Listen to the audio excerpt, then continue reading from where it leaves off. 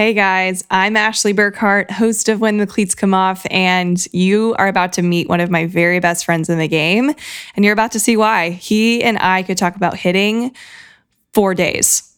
4 days. And there's a reason why I call him up every single week to talk about hitting, to talk about mental game, and just life in general. He is like Yoda when it comes to this stuff. So for those of you who want to know who this is, his name is Chris Vasami. He is one of the most thoughtful, genuine coaches I've ever met in my life. He was a 4-time pro player for the Rockies. He played 2 years of independent ball. He was an all-conference player at Elon after starting his career at Notre Dame. And the list just go on and on. The records go on and on. He was an incredible player and is now giving back in a very similar way to the way I coach. So if you guys want to learn more about him and learn more about hitting and also learn how cancer has helped him become a better version of himself as a coach, this is your episode. So without further ado, this is my great friend, Chris Vasami. Hey there, I'm Ashley Burkhart, owner of Ashley B Training, former D1 athlete, and professional athlete in the game of softball. I even spent a little bit of time coaching at the college level as well. But now I coach athletes, and especially youth athletes, and I try to teach them the ways to become the very best versions of themselves. And I know that they can't do that without a support system that will do anything and everything to make sure their dreams and their goals happen for them. A lot of times I hear parents and coaches saying, hey, I'm just going to dish my athlete off to you. Hopefully you can figure out what her issue is. Here's the deal. That's not how we should coach. That's not how we should parent. And I can tell you right now, I'm not a parent, but your athlete is the most influenced by you. And I truly believe that you are one of the reasons why she plays the game. And I truly believe you are one of the reasons why she plays so hard. So if we can learn from some of the greats, I'm going to have some of the best softball players, parents, even my parents and my family are going to be on this podcast sharing our journeys with you so that when the cleats do come off, you know what to say so that she can learn from her mistakes sooner, so that she can become the best version of her. And that's what we want. We want our athletes to be able to thrive, and that's why we're here. So welcome to this podcast. This is going to get real. This is going to get deep. And I'm here to challenge your thinking. That's why I coach. I'm really excited for you to be here. And I can't wait to hear who else is going to be along this journey with us, learning from some of the best. I'm going to be learning too. So whip out your notebook and let's head to the next episode.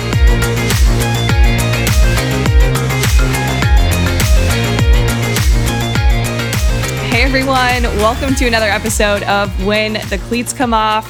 I am honored to bring this guest on the show. He is one of my very best friends in the baseball, softball world. And kid you not, we met on Instagram. Kind of crazy. We'll probably get into that here in a second. This is my great friend, Chris Vasami. What's up, man? How you doing? I'm so excited to have you here. So excited that I wore my t-shirt today. I appreciate it. I guess I didn't send it for nothing. So. Oh, I know. Yeah. You were definitely strategic when you sent that to me. You're like, yeah, she's going to wear it when we do our podcast together. So much fun. So much fun. So for anybody that doesn't know who you are, what you're up to, can you give everybody a backstory on you? I was born in Westchester, New York, just outside New York City. Grew up there in Mamaroneck, went to Mamaroneck High School. I'm the second of 4 kids. I always say that because I totally believe in birth order. It plays a huge part in who I am today, not only as a player, but also as a person. I was a utility player in high school. I was a two-way guy, All-American first baseman and pitcher. I went to Notre Dame out of high school. And then after my first year, transferred down to Elon University, where I played there, and then ended up getting drafted in the Colorado Rockies organization. And then while I was playing in college, sophomore year, I was in a collision at first base, and I blew out my left shoulder and needed a job before I was going to have surgery that late July. So I hopped on the computer and made a flyer, got some old school clip art, and threw up some flyers around town. And that's how Vasami training started, really. And then as my career progressed and as I started to really enjoy teaching more, I knew it's, what I was just kind of destined to do after baseball. Absolutely. And we call ourselves spirit animals, don't we? We do. Yeah. We do. And there's a reason behind that. We both kind of stumbled upon this profession and have figured out that this is our happy place. Yeah. And it's so funny. For those of you who don't know this, which is pretty much everyone, we hop on a call every single week and we talk the swing. We talk about life. We talk about business. We talk about all the things.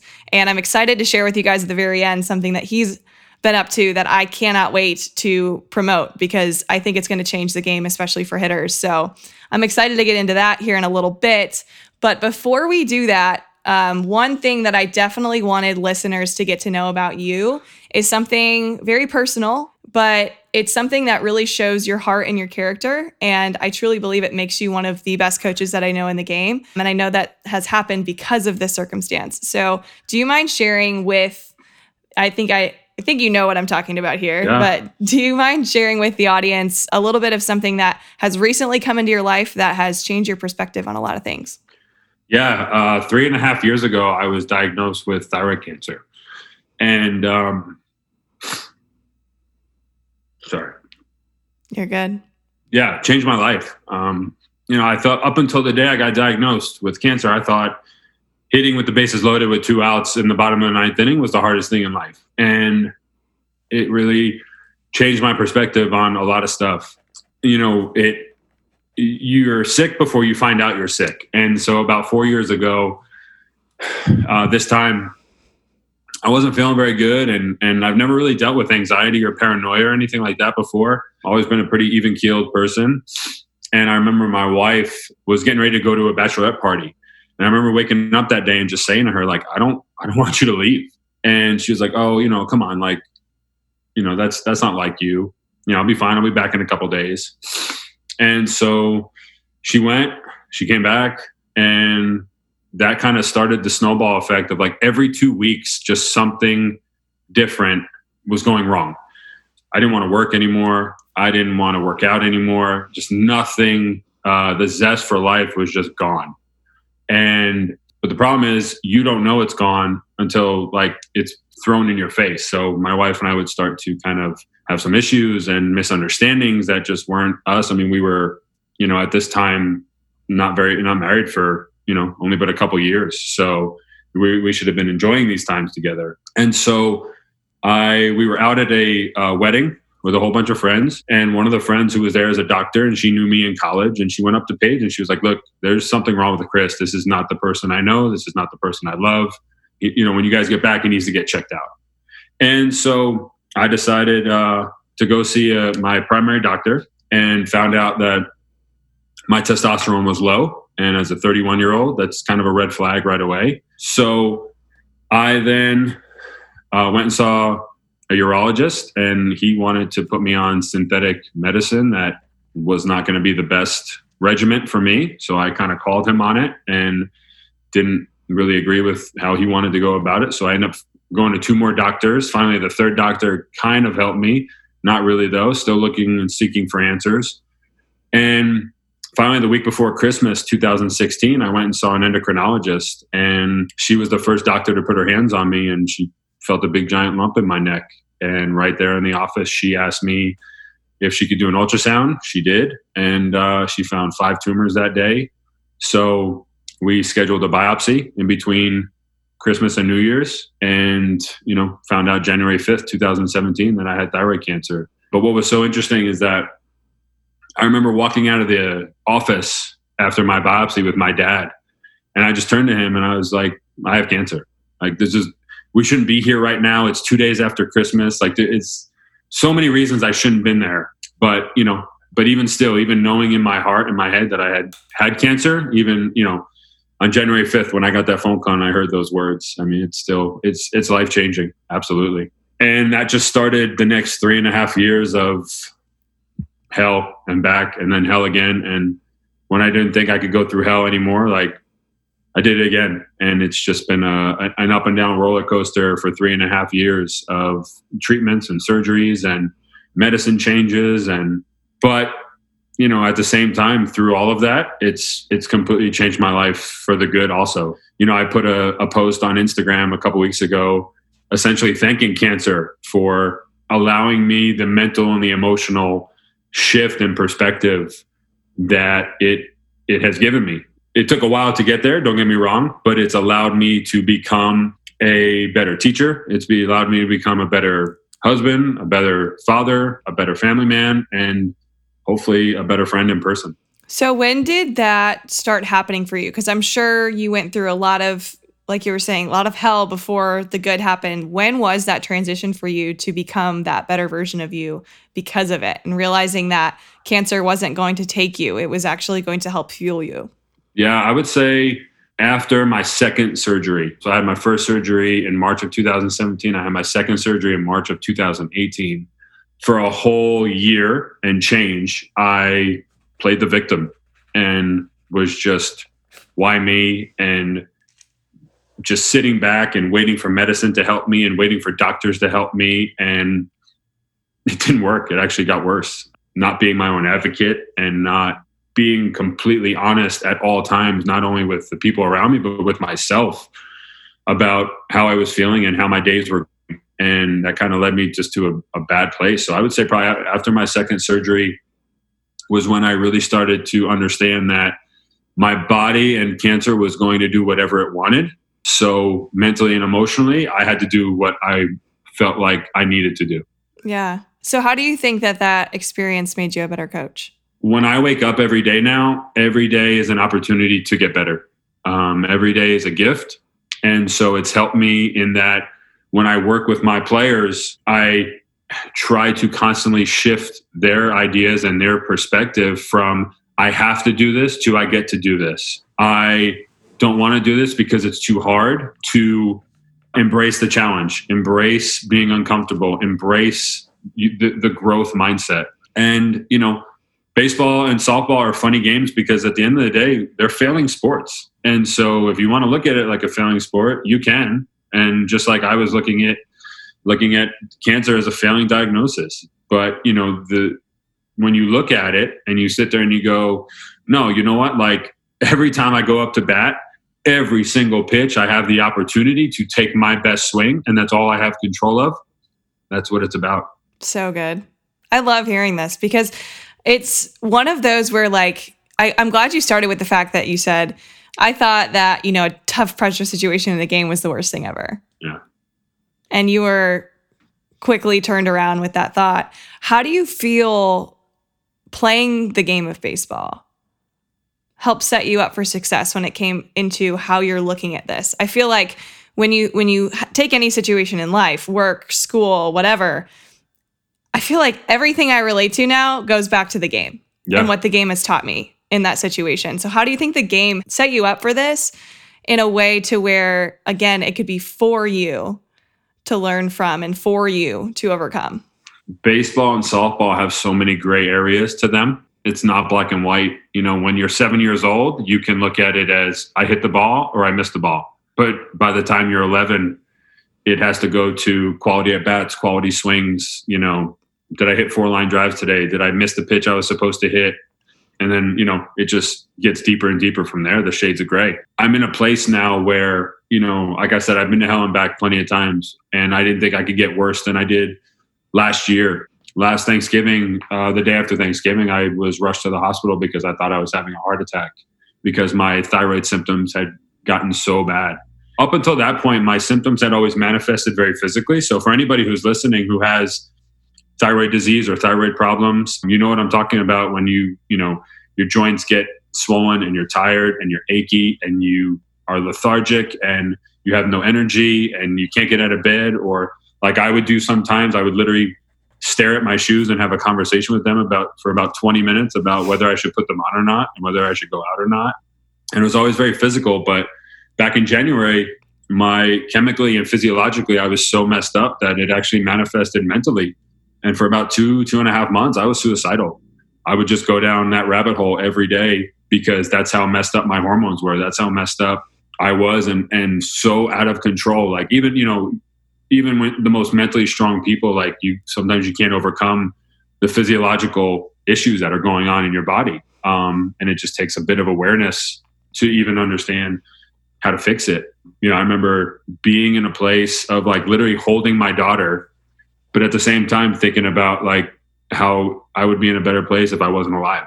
And so when you're able to step back and get through that, I love that saying, like, if you're going through hell, why would you stop?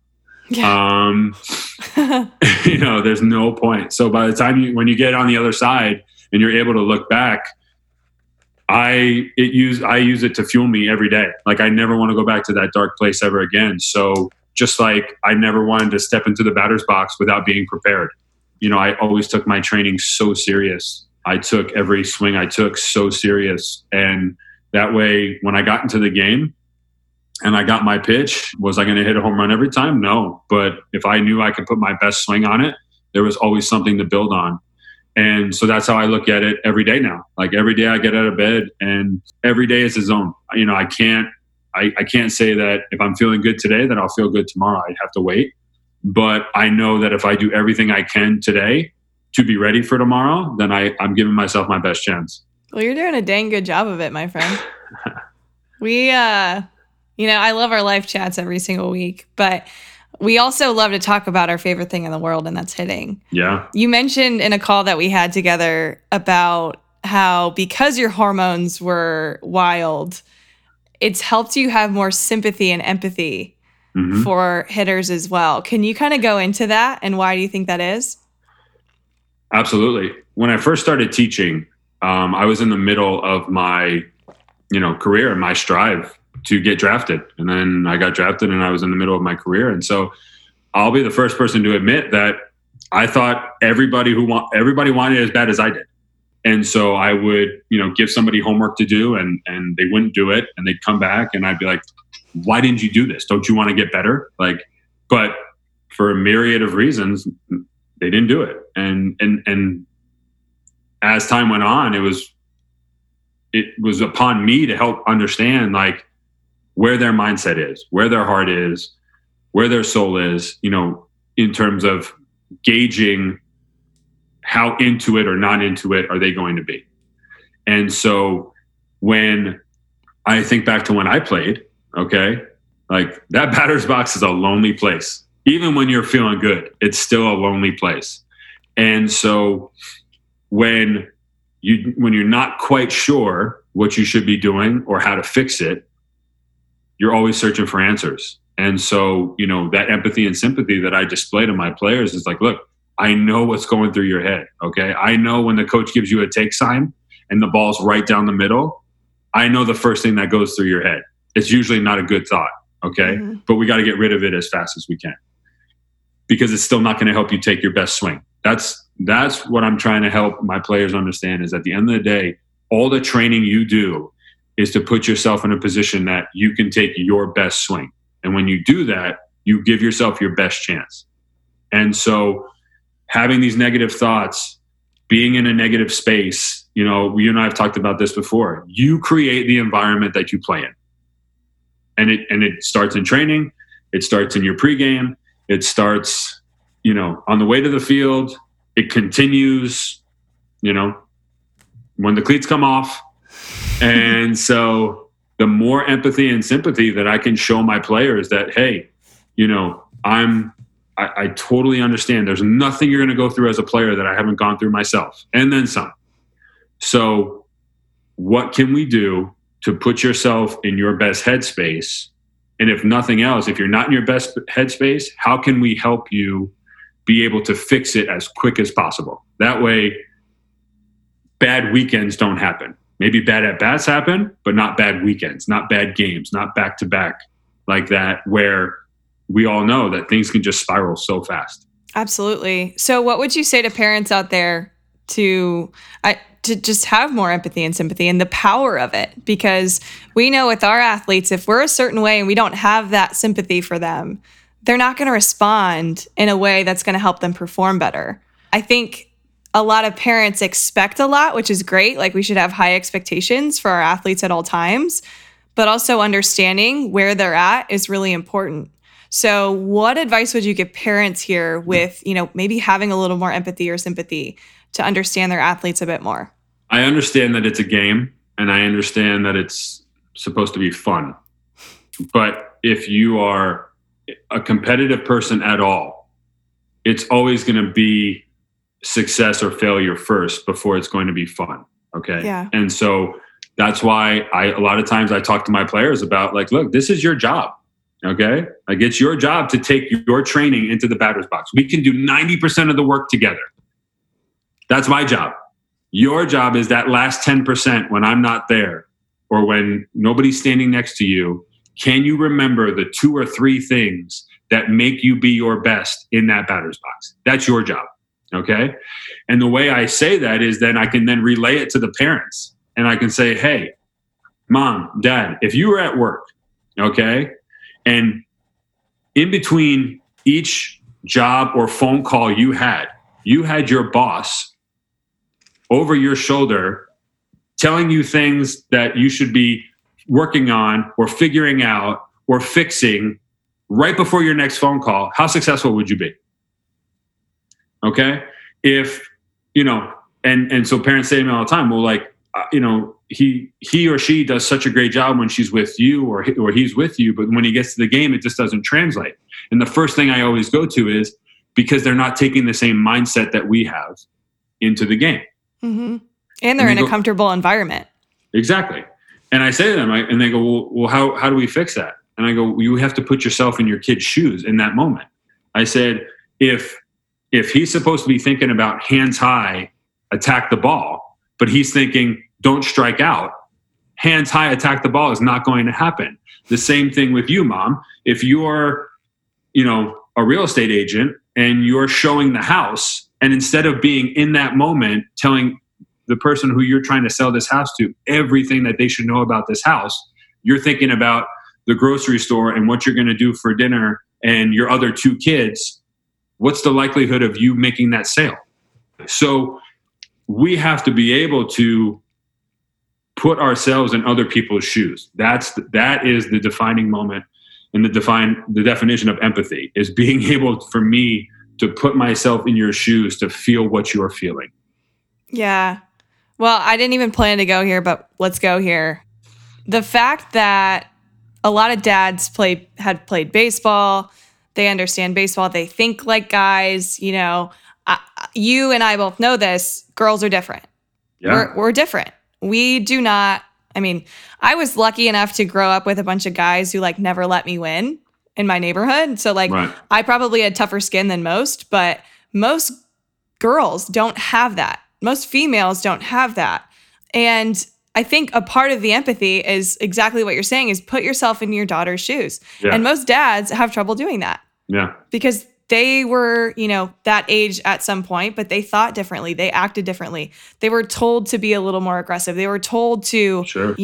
Stand tall and do all these things. And I'm just Toughen up. Exactly. So how could we talk to our female athletes to not treat them like boys if they don't, have that, but maybe help build a little bit more toughness? I don't even know where I'm going with this question, but I feel like you know how to answer it. What should we say? If there's anything I've learned over the years, I have a sister who's younger than me. I have, I've worked with plenty of softball players. They mature faster. Okay. Yeah. So I can have, I always say it this way. I can have a 16-year-old softball player and a 16-year-old baseball player. And if I give the softball player 100 swings and she takes 99 the right way, she's flipping out about the one she did wrong. So true. Okay. The 16-year-old baseball player, okay, for the most part, will take 60 swings the right way and be like, bro, I got this. I'll see you in 2 weeks. Okay. You have to understand the maturity that you're dealing with. Okay. And because they're more mature and because they're able to express their thoughts and emotions in more of a coherent way, there needs to be more conversation, less barking. It's unless your female athlete unless you know that female athlete is going to understand that and she responds to that, but most don't. Okay. They want to have the conversation. They want to be talked to. Okay. So for instance, I have 2 daughters. Okay. I have a 20-month-old daughter and I have a 3-month-old daughter. And I read this book about fathers and daughters. Okay. And this example blew my mind. Okay. A father and son can sit on the couch and watch a baseball game together for 3 hours, not say a word. And afterwards, if you ask them the question, they will both say that they just had quality time together. A father and a daughter sits on the couch together and does that. The father will say we had quality time. And the daughter will say, I don't think my dad loves me because he doesn't talk to me. It blew my mind when I heard that. And it just helped me understand the realization that, when you're talking to the female athletes, okay, it has to be a conversation. It has to be thoughtful. It has to be done the right way. Okay. And not because you're trying to be gentle or be delicate to their feelings. Okay. It's just that a conversation, it can be had as opposed to dictating orders. Okay. But when you were saying this, it made me think of, you gave the exact dad, son watching a game. Well, Dad and I used to watch USA and like a bunch of Women's College World Series, and he would have those conversations with me. We had TiVo going on, watching the best players, watching the center fielder, because that's what the position I played, watching her first step and how she stole bases, and like we broke down the game together. Yeah. And that's the quality time that I now, as a 27-year-old, cherish the most. Right. Is not that just he was with me, but that we were together and we were working together. And like same thing with, I've shared this on the podcast before, but same thing with, I decided I was going to become a pitcher and he knew nothing about pitching. And we studied YouTube. Like half the YouTube videos are probably trash, but we still studied together. We still figured it out together and we experimented. And I think that itself is showing the utmost empathy when Dad's like, I don't know how to do this. And he didn't try to play the, I know everything card. He was like, no, I don't know this. We're going to figure it out together. And that's another thing about being the firstborn. It was a lot easier for children's 2 and 3 in our family for him to do that. But it was honestly, that was my favorite memory. It's just sitting down watching games with Dad. That's awesome. Yeah. That's so awesome. And now that you are a dad, it's like, shoot, you know exactly how you're going to coach your kids, don't you? You already know. I do. What if they play piano and they don't want to play softball? Then that's fine. I mean, I've said that before. Like they're going to do something, and they're going to practice, and they're going to be passionate about it. Like I feel like those are the qualities that it takes to become a good human being. Yeah. And so, I've joked. I said I have 2 daughters, which is, I'll throw them in a 2-person crew boat. We'll be good to go. Like, that's what I mean. They can dance, they can sing, they can do whatever they want, and I'll support them 100%. I just want them to know that, the pillars to achieving anything are hard work and passion. Well said. And they're not just going to be average piano players. They're going to be great. Yeah, if they choose it. Because they choose. Exactly. Yeah. But you're so right in any aspect. Whatever kids want to do, like let them figure out what it is and just support them along the journey. It's not like it's going to be a perfect journey. I swear my career was like this half the time. But like just keep going. Keep moving. Keep doing stuff. I think I saw a quote earlier this week that said something along the lines of, it actually had a lot to do with what you were saying earlier. If you're going through hell, why stop? Mm-hmm. And it's like, well, if you're going through a rough patch, like the only way you're going to get out of it is if you just keep moving and get through it and just try something new, Yeah. I think that's huge. 1% is always better than 0. I mean, and when you think about 1% better every day over the course of a year, you finish the year 37 times better than when you started. I love that. You have so many just gem quotes. Like when we're on our phone calls each week, I'm like, why are we not recording this? Because there's just so many gems you have. Maybe that was, what you were doing. When you scroll on Instagram, you're just memorizing quotes, I feel like. Well, no, and it's part of what I tell people all the time is like, look, all the pain and suffering has to be for something. All the 3.5 years of what I've gone through has to be for something. And on the other side of pain and of pain and suffering is strength and wisdom. And I've come to find out that I feed off human connection. I feed off having these conversations and and being able to reach my full potential, but also if I can help somebody reach their full potential, like that's what I believe we were put here for. Absolutely. This is why we love coaching. Yeah. This is why we do it. So there was something I heard you say on another podcast this week, and it lit me up and I loved it. And I honestly want to know where this came from. You talk about how inspiration and motivation are two completely different things. Yes. And my jaw dropped because in my head, I'm like, no, they're the same, right? But you describe it in such a freaking awesome way to where I hope listeners can just engulf all of this because it's just so good. Yeah. Can you give me the difference between motivation and inspiration? Absolutely. So to me, motivation is short term. It is fleeting. It is periodic. It could be, I want to drop, 20 pounds before my wedding. It could be, I want to run a 5K. That's great. You're motivated to do it. But what happens when it's over? I want to hit a home run. Great. So you hit your home run in the second game of the year. Is your year over? Like, no. And so motivation, it can be great at times, but for the most part, like I said, it's periodic, it's fleeting. Inspiration is your why. It is the reason you do stuff. It's the reason that you continuously think about it. It's the reason why you're obsessed with it. And I truly believe that when you have your why, you always figure out your how. But more importantly, when you are inspired by something and it's deep, deep, deep down inside you, there are so many times that you are brought to action before you could ever say no. So when people go to Disney World and it's like the best day ever when they go to Disney World, is that motivation or inspiration? I would say that would lead more to motivation because happiness is not a destination. It might be for 3 days, but happiness is not a destination. Joy is hopefully a part of everybody's day. At some point, every day, we should all have joy. But to have sustainable joy is unrealistic, just like to have sustainable sadness is unrealistic.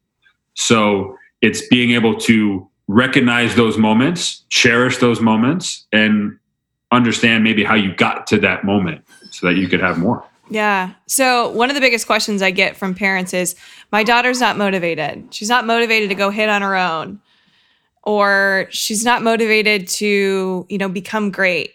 And I know my answer to this question, what I always say to people, but I'm curious what you would say if a parent comes up to you and says that. The first thing I usually say is, okay. I mean, because it is okay. You might not like it. You might not agree with it, but it's okay. And then what I usually do is I say, explain to me, besides their responsibilities, which are maybe chores that you have them do around the house, schoolwork, and to be a decent human being, what other things do they do on a daily basis? And I always ask them to tell me in terms of like how many hours per day will they do something? Because if you show me your actions, I will tell you what your priorities are.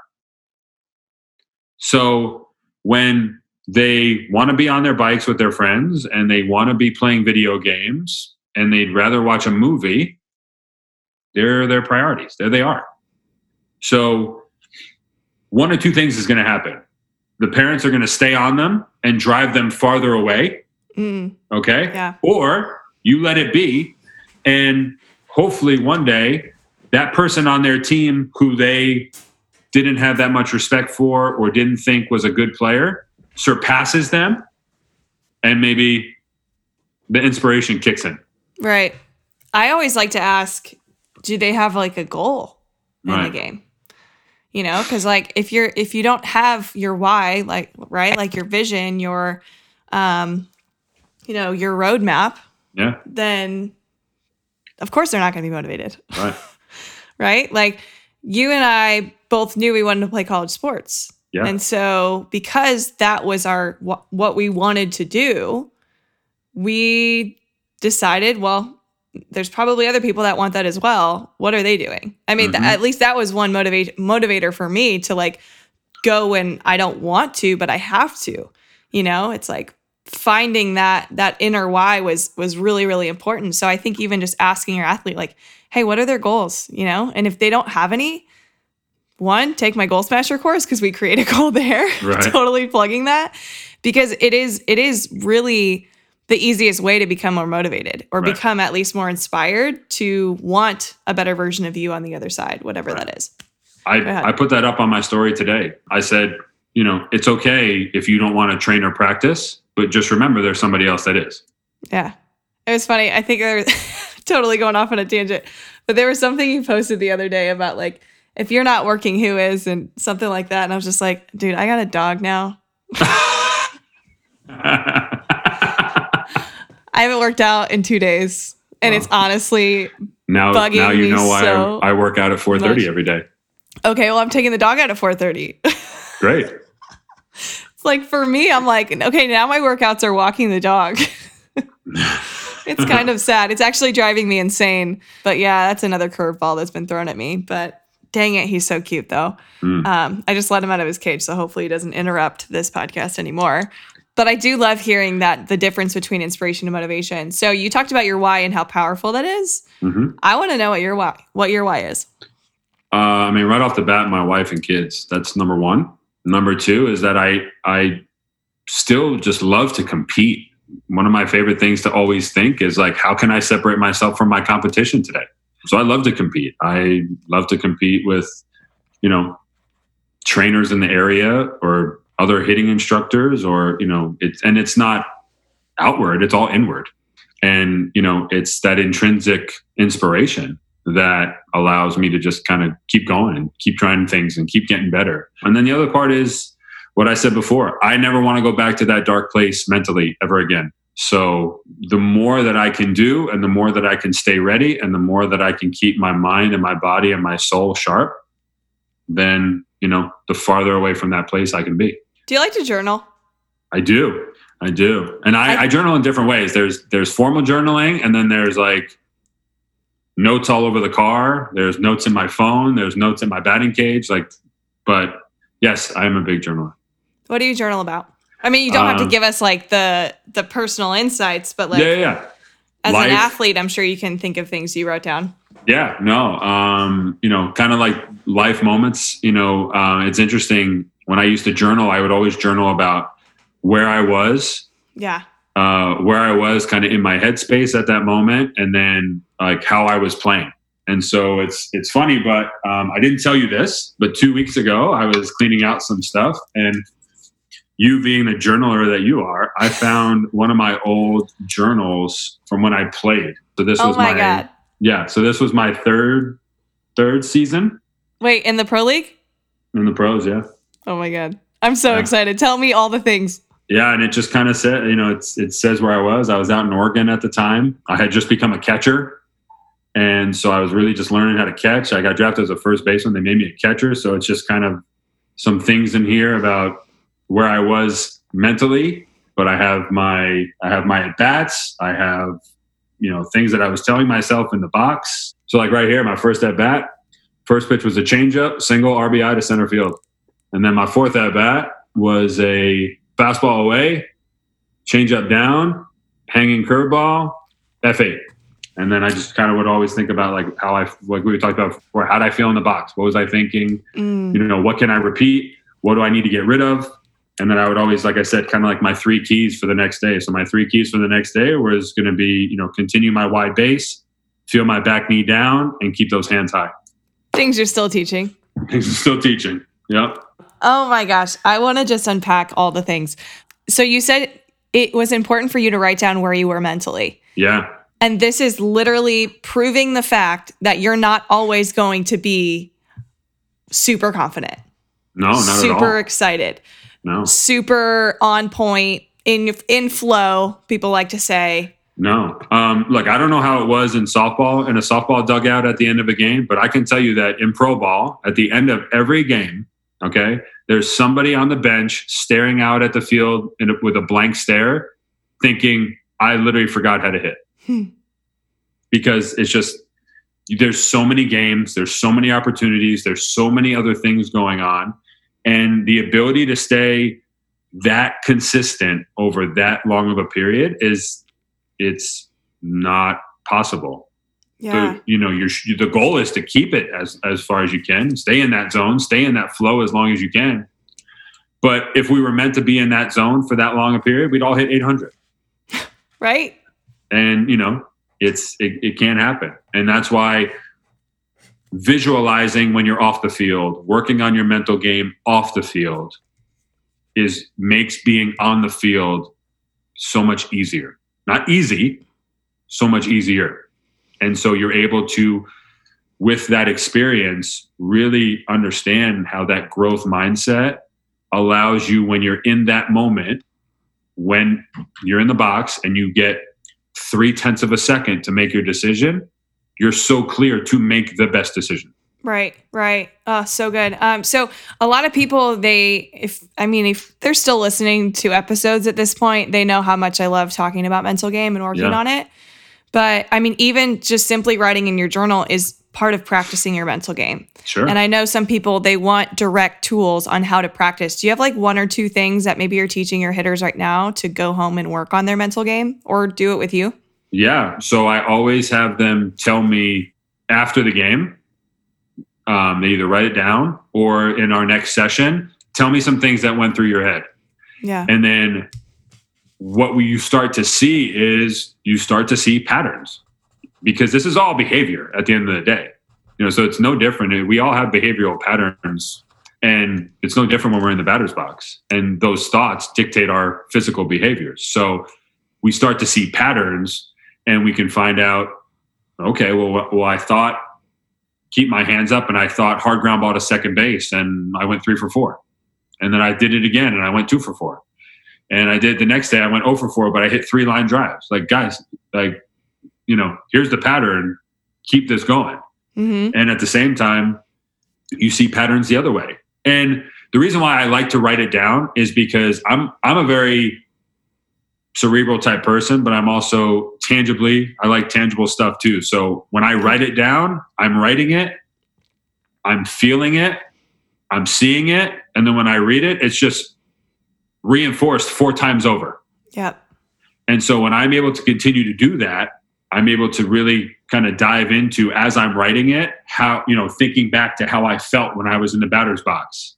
Okay. Yeah. You know what? I don't want to think about not missing anymore, because when I do that, my breath starts to get really fast.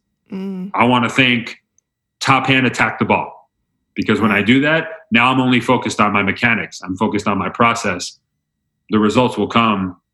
And as baseball and softball tells us, even the best results get caught most of the time.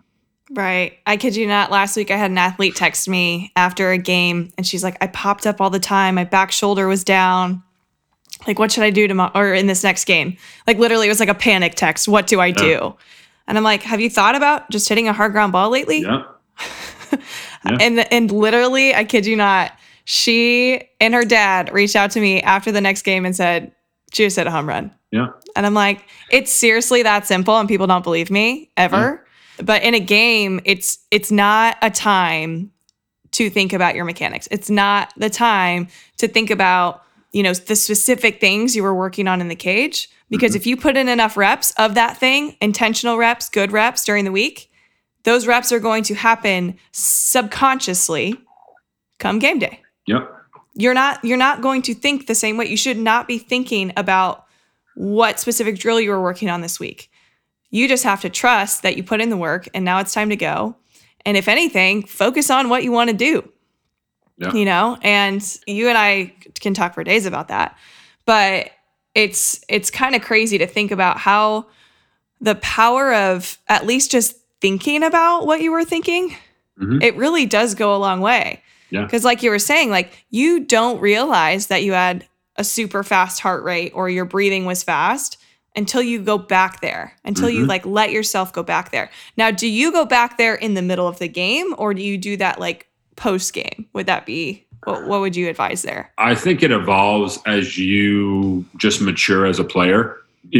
As you mature as a player, if you can really take the time in between at bats to kind of go to that place, then yeah, I suggest do that in between at bats, because that's how we get back on track faster.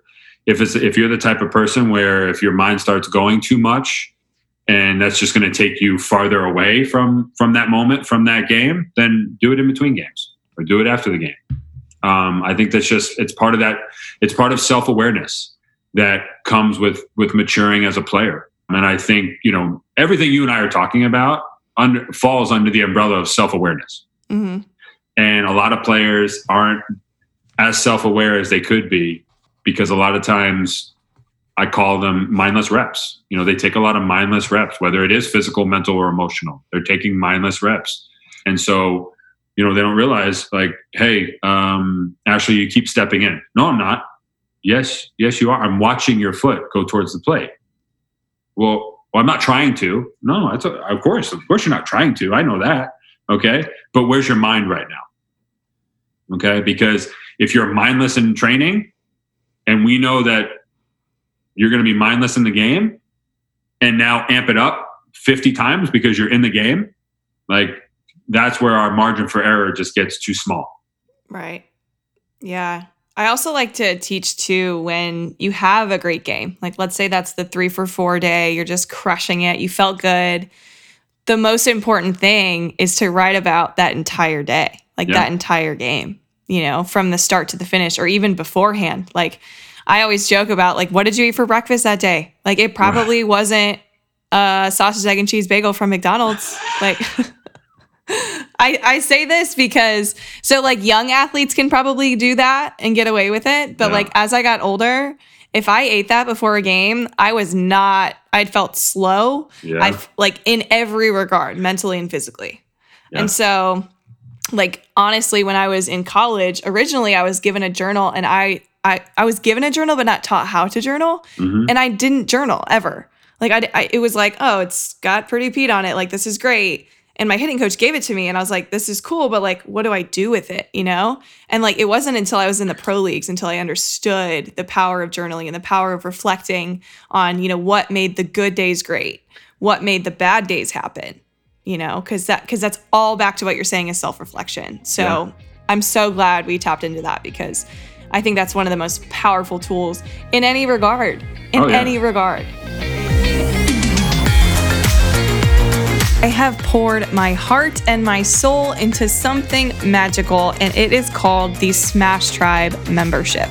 So if you're a hitter that's looking for a huge library of drills, some workouts that you can do from home to gain power and strength and connection between your upper half and lower half, and simply just some workouts that you can do from home, this Smash Tribe Academy membership was built in the middle of COVID because there were so many people asking for these things.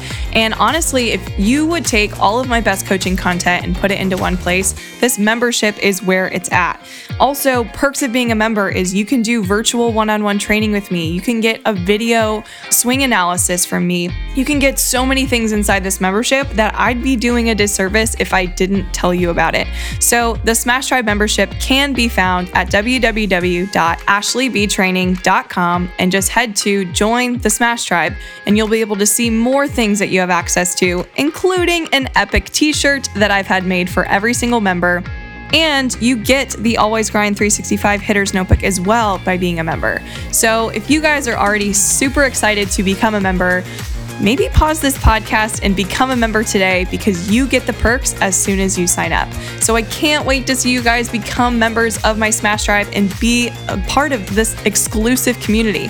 I'm so excited to have you guys in on all of the things, and you're also the first to know all the cool things as well. So with that, head to www.ashleybtraining.com and see how you can become a member today. I can't wait to meet you on the inside. All right, let's get back to the episode.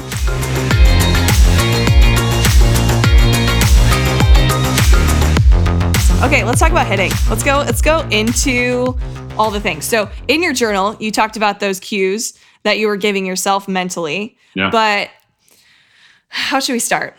I mean, we can go in so many directions with hitting, but we share a lot of similar coaching cues. And again, you coach softball and baseball players. Do you coach them differently, or do you coach them the same when it comes to the swing? The same. Why? Yeah, absolutely the same. Because it's the same swing. And honestly, if we're being totally honest, softball players actually have less margin for error than a baseball player does. I mean, when you start getting up to that level where that ball, by the time these pitchers throw it, it's 36 feet away and it's 66 miles an hour and could possibly cut at the last second or come in at the last second. Like, that bat better be moving in the exact direction that it's supposed to be moving. Mm-hmm. And so, in baseball, you have a little bit more room to, drop your hands, have your front shoulder be out a little bit, get on your front side a little bit, open your front foot a little bit. You kind of have a little bit more margin for error. And so, but I teach exactly the same way, because a swing is a swing in my eyes, and to hit the ball the way that we're supposed to, which is find the barrel and hit it as hard as you can. Everybody needs to do these 3 or 4 things. How we get there, totally up to you and your body and your mind-body connection. And that's, my job is to work within that. Unless you're coming to me when you're 5 years old and you're this, piece of clay that I'm allowed to mold, I have to work within what your body is giving me. And that's kind of my job. So, I do believe that there's this balance of what your mind and body are allowed to do, and then what we have to do. And then it's our job to come together and find that swing for you that you can repeat. And that's the most important thing. Finding that swing that you can repeat over and over again, feel it over and over again, and fix it as soon as possible. That's some of the things that we're striving for. Yeah, absolutely. And you and I, again, we think so similarly, but you don't teach an athlete to have one type of swing. You teach the athlete to use what they have to the best of their ability. Right. I work with a 7-year-old. She is not my height at 5'11". Right. Do you think I should have her swing like me? Heck no. I hope nobody's swing looks exactly like mine. Like, there's a reason why it's my logo. Right. But I've seen people try to have my swing, and I'm like, that's not how this works. Right. You're supposed to figure out and feel what power feels like in your legs, what the connection between your upper half and lower half feels like, what loose arms feel like. Like, it's your swing. It's like literally your signature. Well, I mean, and you and I have talked about it before. So for instance, like front foot, your front foot is 90 degrees. Okay. Yeah. And you have this hip weird. mobility that your back knee can drive, your back heel can be up. You can brace yourself. Your upper body explodes, but your front foot doesn't move. And that's unique to you. It works for me. Okay. Right. Me, I'm a 45-degree guy. I step a little bit open, a little bit 45, not open, but I'm not 90 degrees. I'm about 45 degrees. And that allows me to get into my best position and keep my best position to create my most powerful swing. Yeah. And I told you this, it was a couple weeks ago when I started experimenting more with the athletes that I was working with. I'm like, hey, just try to like have your foot out a little, like see what happens, Yeah. Because most young athletes don't have that type of flexibility in their back hip like I did. And this whole time, Chris, I'm literally coaching athletes to walk in the box pigeon-toed because that's what I did. Like, that's what I was taught from a very early age, which is why I was probably able to sustain that. Sure. But I realized that, I mean, again, my most powerful swing in college, it took, 15 years to make. Right. It's like it took time to create that. So having athletes just try things out and see what feels good is important. Yeah. Because however she's going to feel confident in the box, you should not be telling her if she's right or wrong if she's feeling good. Yeah. And that just feeds into another point, okay? Going back to what we just said about self-awareness. If you as a hitter, okay, can verbalize everything you're trying to accomplish, not only with your swing, but in that batter's box, how can I tell you you're wrong? It's the people who don't know what they're trying to accomplish that can't repeat it. And now you leave yourself open to anybody who thinks they know anything to tell you something about your swing and what you should be doing in that batter's box. Right. But if you're sitting there saying, hey, coach, today in practice, can you do me a favor? I've been really working on my front foot. Can you make sure I don't step open? Can you also make sure that I keep my hands up as I stride? And then I'm really trying to work on exploding my barrel to the opposite gap. How am I as a coach going to go, no, that just sounds terrible. Like, At that point, I'm just trying to help you confirm everything you're trying to push. Right. And it's where I remember when I first started coaching, it was so hard because I was trying to just give them all the things that I knew, right away. But what I've learned is the less I say, the more they figure it out.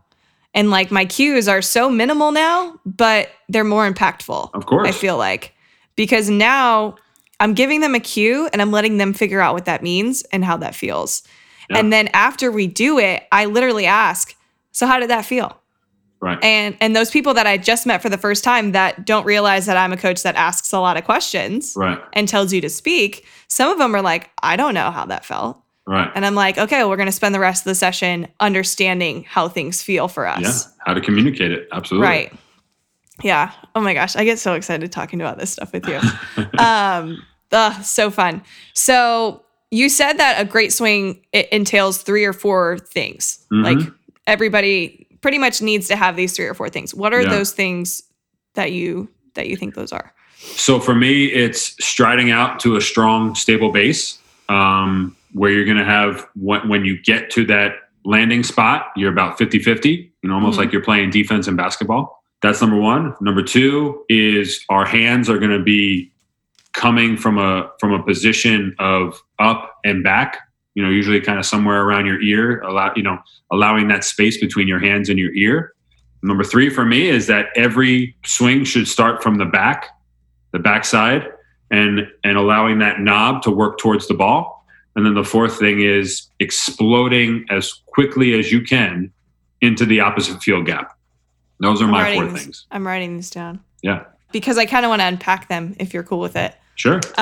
Okay, so the 50-50 thing, I will tell you when I first started coaching, I was like, no, like when you load, you should be, well, technically, this is after the step, but I always felt like I was going to have more weight on my backside because I felt like that was how I was going to get more power. But then when I actually look at the swing and break it down, when my front heel lands and then I start turning my back hip, my head is over my back knee and my weight is completely centered. Uh-huh. So is that what you mean by the 50-50? Yeah. So when you stride out, okay, you're going to, kind of start that little bit of transfer of weight. That's that momentum that we need to create to not only, allow the bat to come to the ball, but to also to be in that position to brace ourselves, for impact. Right. And as you do that, I always like to talk about creating space. Okay. Because at the end of the day, nothing else matters if you don't create the space for the hands in the path to get to the ball. Yeah. Okay. And that's why I always joke that our body doesn't create our swing. Our body helps our swing. But let's put that on a t-shirt. Just like most of the time, if we have, issues getting to the ball or getting through the ball, a lot of times it's our body getting in the way of our bat path.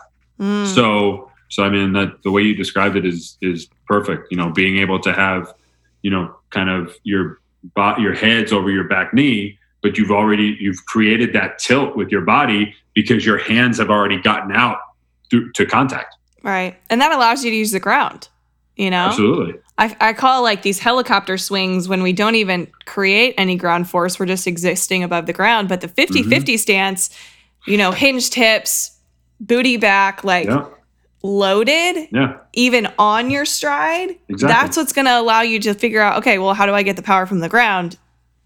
And I've never seen a hitter hit a ball over the fence that doesn't do that, you know?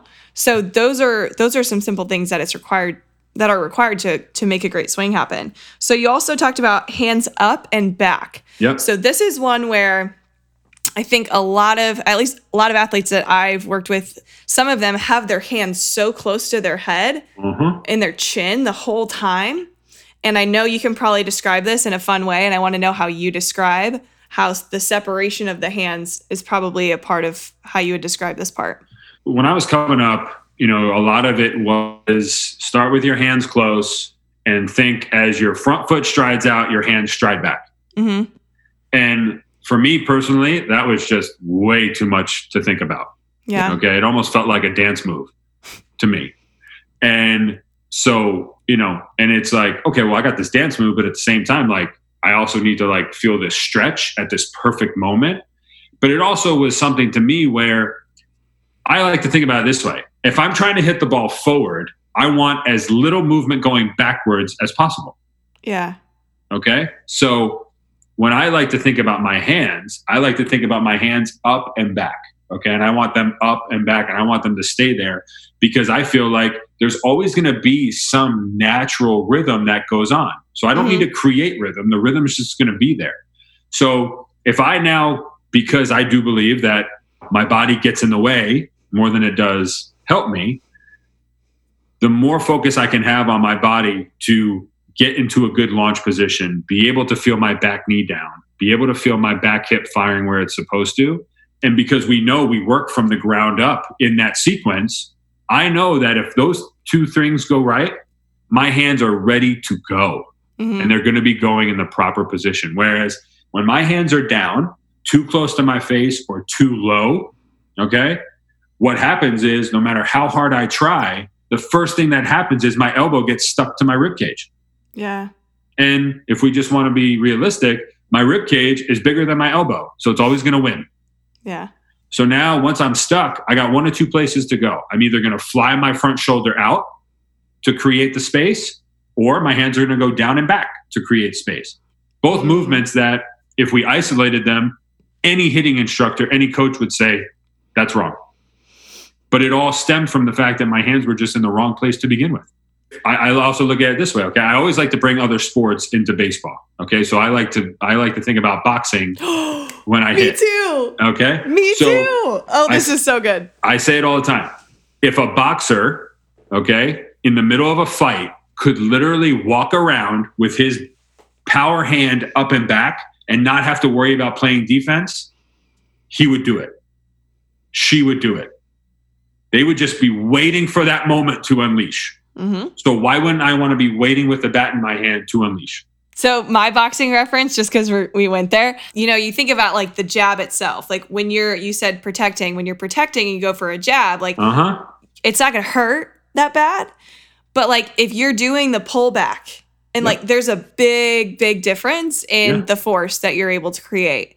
And so because we're working on speed when it comes to what we're holding in our hands, which is our bat, getting those hands back almost like a boxer ready to punch and then like snapping through and allowing that force to go through. Like that is my favorite analogy. Yeah. And I'm so glad you mentioned that because that's one of I probably have brought it up to every hitter at some point. Yes. That's so awesome. Okay. So the next one you said, start back and knob to the ball. Can you describe that one for us? Yeah. So when I start my sequence, okay, we all think about getting that back hip rotated, which is what we need to do. Okay. But I like to think more about direction than I do rotation. Yeah. Okay. So I always like to use the plate as a point of reference because when you're standing in the batter's box, okay, and I ask my hitters this all the time, all right, is the ball coming at you or is it coming towards you? Toward. Exactly. But we all think it's coming at us. So when it's coming at us, and this is for my younger hitters, even high school hitters sometimes, if the ball is coming at me, yes, flying my shoulder open, flying my front hip open, and bringing my hands in towards my body, yes, that would hit the ball that would be coming at you. Mm-hmm. The ball's not coming at you, it's coming towards you. So I want all my movements to be towards the ball, okay? So instead of a full hip rotation. Ooh, I like that. I want to think back knee, back hip, knob, quarter turn, going to the ball. Okay. And then from there, because I'm in that position now my barrel is in a place where I can adjust to whatever zone the ball is in. Mm-hmm. So that's why I always think knob to the ball first, because I want that initial movement to be all going in the proper direction to then be able to send my barrel where it's supposed to go. Yeah. Are your hips facing the ball at contact? Yeah. They're not facing the pitcher, and I'm a righty, so they're not facing shortstop. And for a lefty, they're not facing second base. They're facing the ball at contact. And at that bracing point, at that point of impact, the rest of the rotation is what's forcing the ball out with your direction with the barrel. Yeah. Whereas if I'm already rotated too much, and now my hands, instead of me being behind my hands are kind of on the side of me, I already have less stability. And so that entire one, it really just leads to exploding everything to the ball quick. Yep. Can you give us a drill that you do to get to the ball quicker? I'm a big fan of like starting, stopping, and then starting again. So I'm a big fan of like stride out, pause, and then once you feel like you're in that position, feel the sequence of ground up and everything going as fast as it can. Okay. And it'll tell, and because you're kind of starting in that position of that quiet place, you're going to feel which body part fires first. Yep. And then that'll give you instant feedback. The ball's on the tee, it's not moving, you're not moving. So all we have is the speed at which I'm moving and the direction at which I'm moving. Both are going to give you instant feedback. Yeah, I really like this drill. My friend Ryan Fuller, he works with the Orioles. He showed this drill where basically I call it the heel down drill. I don't know what he calls it, but basically both heels are down. You're in that 50-50 stance. Front foot is a little bit open, so about you're 45.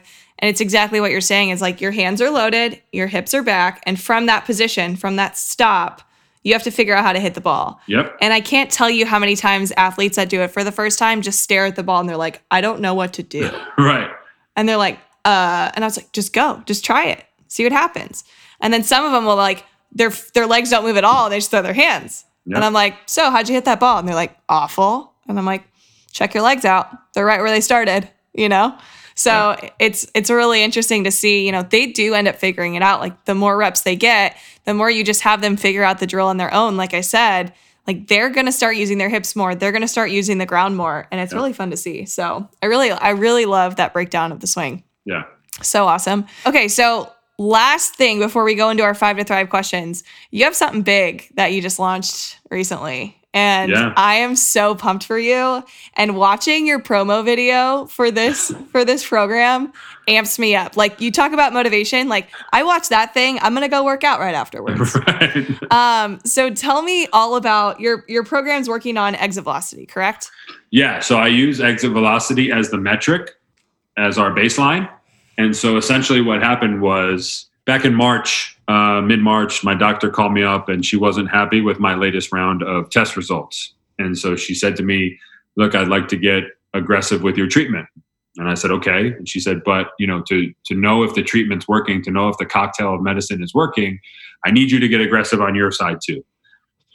I said, okay. What does that look like? She's like, push yourself, get outside your comfort zone, do things that maybe you feel like you wouldn't have enough energy for. And then we can see, if you have sustainable energy, then it's working.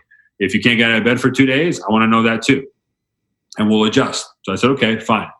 Well, COVID hits and all the gyms close. So what I would normally use as a baseline for progress would be a deadlift or a bench press or a squat. That wasn't possible because I don't have that equipment in my house. So I decided, all right, I'll just do my exit velocity. And that first day I went to the cage and, off a tee with a wood bat, I was 93 and I, struggled to get it, but I took a picture of it, put it in my notebook and just moved on. So for the next 4 weeks, I just went all out. I'm talking like 4 strength workouts a week, 2 endurance runs a week, 2 sprint workouts a week, forearm and wrist exercises, 4 days a week of hitting with all my old favorite drills and yoga and mobility work. And after 12 weeks, I retested and I had jumped from 93 to 102. Jeez. And I was like, okay, this is pretty cool. Like pretty cool from a baseball standpoint, softball standpoint, pretty cool from a life standpoint.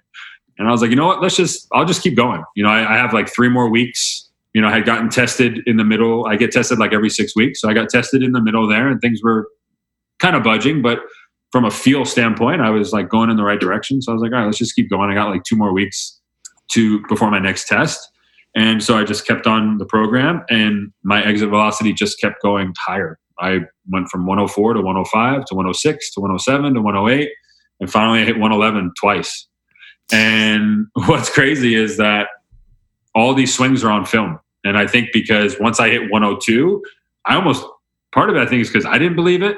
And then part of it was I think people just wouldn't believe me. So, being a 35-year-old battling cancer, like people are like, yeah, okay, whatever. So I was like, and so as a joke, I sent it to a couple friends who are still in pro ball. And they were like, look, man, like everybody asked the first question, how'd you do this? And, some of them joked about coming back and playing. Some of them joked about, getting a job as a hitting coach. But they said, look, regardless, you like whatever you did, you need to take this and like use it, the right way. So I kind of prayed on it and thought about it. And just one day I was running and God was like, look, build a program and sell it and just help as many people as you can and help as many people who just want to get better. And, there's a couple of things that make this a little bit different is that one, I still consider myself a player. So this is a program that was built by a player for players. Like I'm not, this isn't a coach coming from a coach. This isn't coming from, a strength coach that knows that these are the moves that are supposed to be done, but have never been in the box and don't know how they're supposed to translate. The other part is that because this was done during COVID, all my gains were made either in my guest bedroom or in a parking lot at 5 o'clock in the morning with minimal equipment. I'm talking, a couple sets of dumbbells, a medicine ball, a kettlebell, a mini band, and a jump rope. Wow. And, I really do feel like, the program that I put out, it's about becoming a better, more athletic, more stable, explosive athlete first.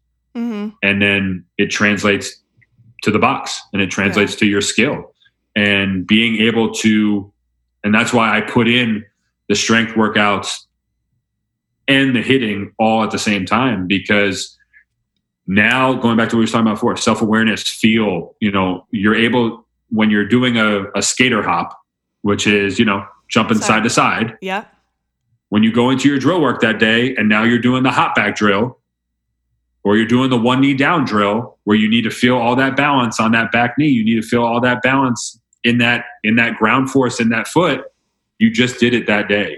Yeah. And now you're directly translating it to your swing. So you're able to, at the end of the day, create this mind-body connection that it's all for the reason and all for the purpose that when you get into the batter's box and you decide to swing, you are able to take your most explosive, stable swing. And the strength coach background in me is just geeking out right now because you've literally, in this program, you've sent it to me and I was looking through it and I'm like, every single one of these moves is translating. And I know specifically what muscles are translating. I mean, when you do the program, you're not going to know this. Like I studied this for all of college, but it's insane and awesome to see what specific jump drill or what specific move with the kettlebell can directly transform your swing, help you have a stronger base, help you with all of these things. And I know how much you love talking about your like wrists and speed with that. And I saw there were some people, you were doing this, you had your hand in a rice bucket. Yeah, that's part of the program. And it brought me back to college when my hitting coach, who was a baseball guy, and everybody in baseball was like doing the rice bucket. Yeah. I was like, what is this? Like, I feel like I'm on a farm, just digging around. What is the purpose of the rice bucket? And how can that help your swing overall? So the purpose of the rice bucket is essentially, it's the same thing as water for swimmers. When you're in water and you're treading through water, it's exhausting. Yeah. Okay. And so rice bucket for your hands and your wrists is the same thing. When you're going through in rice and you're going down and you're grabbing and twisting, you're essentially treading rice with your hands. And so it's got enough force to create enough resistance to get all these tiny muscles in your hands and wrists and forearms firing. And at the same time, it translates because the movements that you're making, the grab and turn, the stabilization, but also turning at the same time, it directly translates to your swing. Because when you're in that moment, like I said, it's not just making yourself swing fast, but also you have to stop something and send it back out. So if your hands and wrists are not able to make the bat move as fast as possible, but also be the most stable at possible, while also not rolling over too soon, that's the essence of hitting. Yeah. And you have to have strong forearms to be able to be that stable position at contact. I even say that in so many people, they hate bunting, but I thrived off of bunting. Yeah. But like even then, like you have to have a strong base to be able to stop the ball and let it go in another direction. Yeah. And actually have some control with that. Sure. So I think, pitchers, that's important to have their ice bucket in order to gain some wrist and I mean, in any hitter and any position, I think that's super important. So that's so cool. So in the program, do they have like specific moves that they do? Do you have videos that kind of describe how to do this stuff? Yeah. So with the program, when you buy it and you sign up, you will get prompted to create a username and password and on my website, and you have 90 tutorial videos for you to be able to go and reference right away. So every single drill, every single exercise, and every single dynamic warm-up, everything is right there on the website for you to reference. This is so cool. And I'm totally going to say this. I remember you were talking to me about this program and you were like, how much should I charge for it? Like, what should I do? And basically people are getting this for nothing. Like when I think about the price that it is, I'm like, the amount of amazingness, that's the only word I could come up with right now, that is inside this program. I would have died to have this program growing up. Yeah, I mean, my dad would love it. Yeah, I mean, literally, I wanted to take all the guesswork out of it because, it's interesting. I get DMs from kids, on Instagram, and they're asking me, hey, I can't afford both. So do you suggest I get a hitting coach or a personal trainer? I'm like, and in my mind, I'm thinking like, if you're reaching out to a stranger on Instagram, like you want to get better. Like you want help. So like, people told me this is a $600-$700 program. I'm like, that's great. I appreciate it. But, I'm selling it for $199 because I don't want anybody to feel like they can't afford to get better. That's not what this is about. Like I've taken something that I love. I've taken something that I did on my own. I've taken my own experience and I want to bring it to people who want to get better, but maybe they don't have the direction. And also to understand too, like this is a 12-week program. This is not, a 4-week program. Things don't like, you might come to the realization that you need to make some changes in 4 weeks, but real sustainable change, real sustainable strength is not going to be made. So like this is a 12-week program to help people understand like what they need to do on a daily basis. And so what I've done is I want the player to only have 2 decisions to make on a daily basis. When am I doing it? And how much weight am I using? Literally, that's it. And it's so funny that in our entire discussion before we even started talking about this, we talk about body awareness. And I know your program, it's one thing where you pay once, you have it forever. Yeah. And I'm guaranteeing the world right now that this will not always be this price. Like the way I'm looking at it is it's going to change so many lives that I can see this being done by thousands and thousands of people in the US. Like that's how big this thing is going to get. And it's simply because it is putting together the body awareness and you have this program forever. So when you finish the 12 weeks, what do you hope athletes do when they finish the program itself? Because I've basically laid out what you need to get done and the moves that you need to do on a daily, weekly basis to become proficient. I've left the amount of weight that a player wants to use up to them. So if you get this program and you go through it the first time and the heaviest weight that you could use during the program was 35 or 40 pounds, great, no problem. Take a month off, take 2 months off, do it in the winter and then do it in the summer. But like, I promise you that the next time you do it, the highest weight you'll be able to use will go up because you've just gotten stronger. So now, because you've added more load, this has just become a whole new program. So it's like a lifelong program, actually. Absolutely. I mean, dude, I want to do it. I've had parents, they buy it and then they look it over and they go, "Oh, I'm doing this." Like, yeah. Because again, my whole goal is for you to become a better functional, stable athlete first. Yeah. So it doesn't matter kind of what your sport is or, parents do it with your kids. That's great, but like this is not, the baseball specificness comes in some of the accessory movements, some of the core movements, and then obviously the hitting drills. But at the end of the day, like this program, like I said, is to help the body awareness, to make the mind-body connection, and to become proficient in movement first. Where can people find it? I know people are going to want to know this ASAP, and I'll put it in the show notes as well. Yeah, they can go to my website, vasamitraining.com, VASAMI training.com, and it's right there. It's all ready for anybody who wants to get better, and I really do believe that, as I said before, the ability to figure out how to separate yourself on a daily basis is always, to me, going to be the X factor. Yeah, absolutely. And I know you are present a lot on Instagram. What's your Instagram handle so people can follow you and see all these little tidbits that you're throwing out there? Yeah, so at Chris Vasami, ChrisVasami. And yeah, go check out my Instagram. I put up some videos demonstrating some of the drills in the program, some of the workouts in the program, some of the exercises. I'll keep doing that just to give people a feel for what they would be kind of getting into. And also, look, I still swing 5 times a week myself. So I'm always putting up videos of myself, routines that I do, some drills that I do, because like I said, I still always consider myself a player. The more that I can keep training, that's kind of like my happy place. Built by a player for a player. That's right.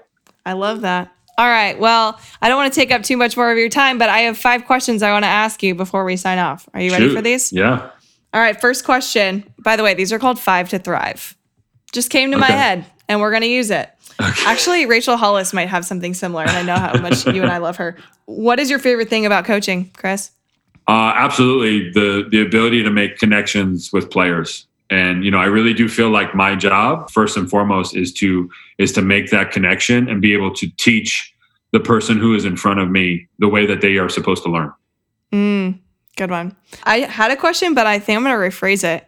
What's the greatest lesson cancer taught you? That as long as you have hope, you can do anything. Love it. Simple. So powerful. Who was your biggest role model growing up and why? I would say it's probably a toss-up between my dad and my older brother. As I said, I'm a fan of the birth order. My older brother is 6.5 years older than me. So a lot of my competitive nature came from being in the backyard, playing against him one-on-one or playing against him and his friends. And I remember, being like 7, 8 years old and, they're all 14 and 15 and I'm losing by 1 on a walk-off and like the bottom of the 9th coming in, just flipping out. And my mom's like, you'll be fine. And so that's where a lot of my competitive nature came from. And then my dad just, he's just a good person. He's a good human being, good baseball player, just, really taught me the pillar of hard work and passion and understanding that, he was always like my biggest advocate, my biggest support, but also he was always the first person to tell me right away, like, something needs to change. And so he really taught me that when you are real about stuff and you look in the mirror and you're totally honest, that's when you are able to make changes. So good. So good. What's one thing you wish you could tell younger Chris? When you think you've done enough, do more. Boom. See, I swear, you come up with like the quickest but most powerful statements, and I love them. So before I ask you the last question, I want to thank you for being on the show. This is a long time coming. You and I, it feels like we've been friends for years, but literally it hasn't even been a year. Yeah. Hard to think about. We've already talked about you coming back on the show. So those of you who are listening that have listened to Chris's story and want to know more, I need you to go to the ABT community on Facebook and literally write down what questions you want me to ask him next time, because I know there are a lot of things that people are going to want to hear from you, because you are like Yoda. You have so much insight. Can't believe you're as young as you are, but it's been so fun to have you on. Yeah. And I just, I tell people this all the time. I'm an open book.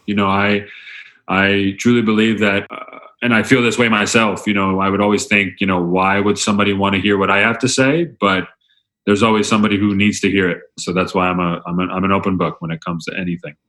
Love it. Love it. And I'll have in the show notes where everybody can follow you so they can continue the conversation, maybe reach out to you about your new program, things like that. Last and final question is, what legacy do you want to leave on the game? Essentially, basically just wholeheartedly wanted everybody to get as far in this game as they possibly could. Well, you're doing an incredible job of it, my friend. It's been a joy being your friend. It's been a joy watching you come out with this incredible program. Please go buy it, guys. You will not be disappointed. He put his heart and soul into this, and I hope everybody that's listening at least goes and checks it out. And if it's for them or if they have questions, reach out to Chris because he is an open book if you have any questions. Thank you so much for being on the show. This has been an absolute blast. I'm so excited for people to listen to this one. No, this was awesome. Thank you for the opportunity. Can you see now why he's my best friend? Oh my gosh, Chris is so knowledgeable with hitting and he explains things in such amazing ways. I hope you guys are excited about his program because I kid you not, I think I'm going to do this entire program.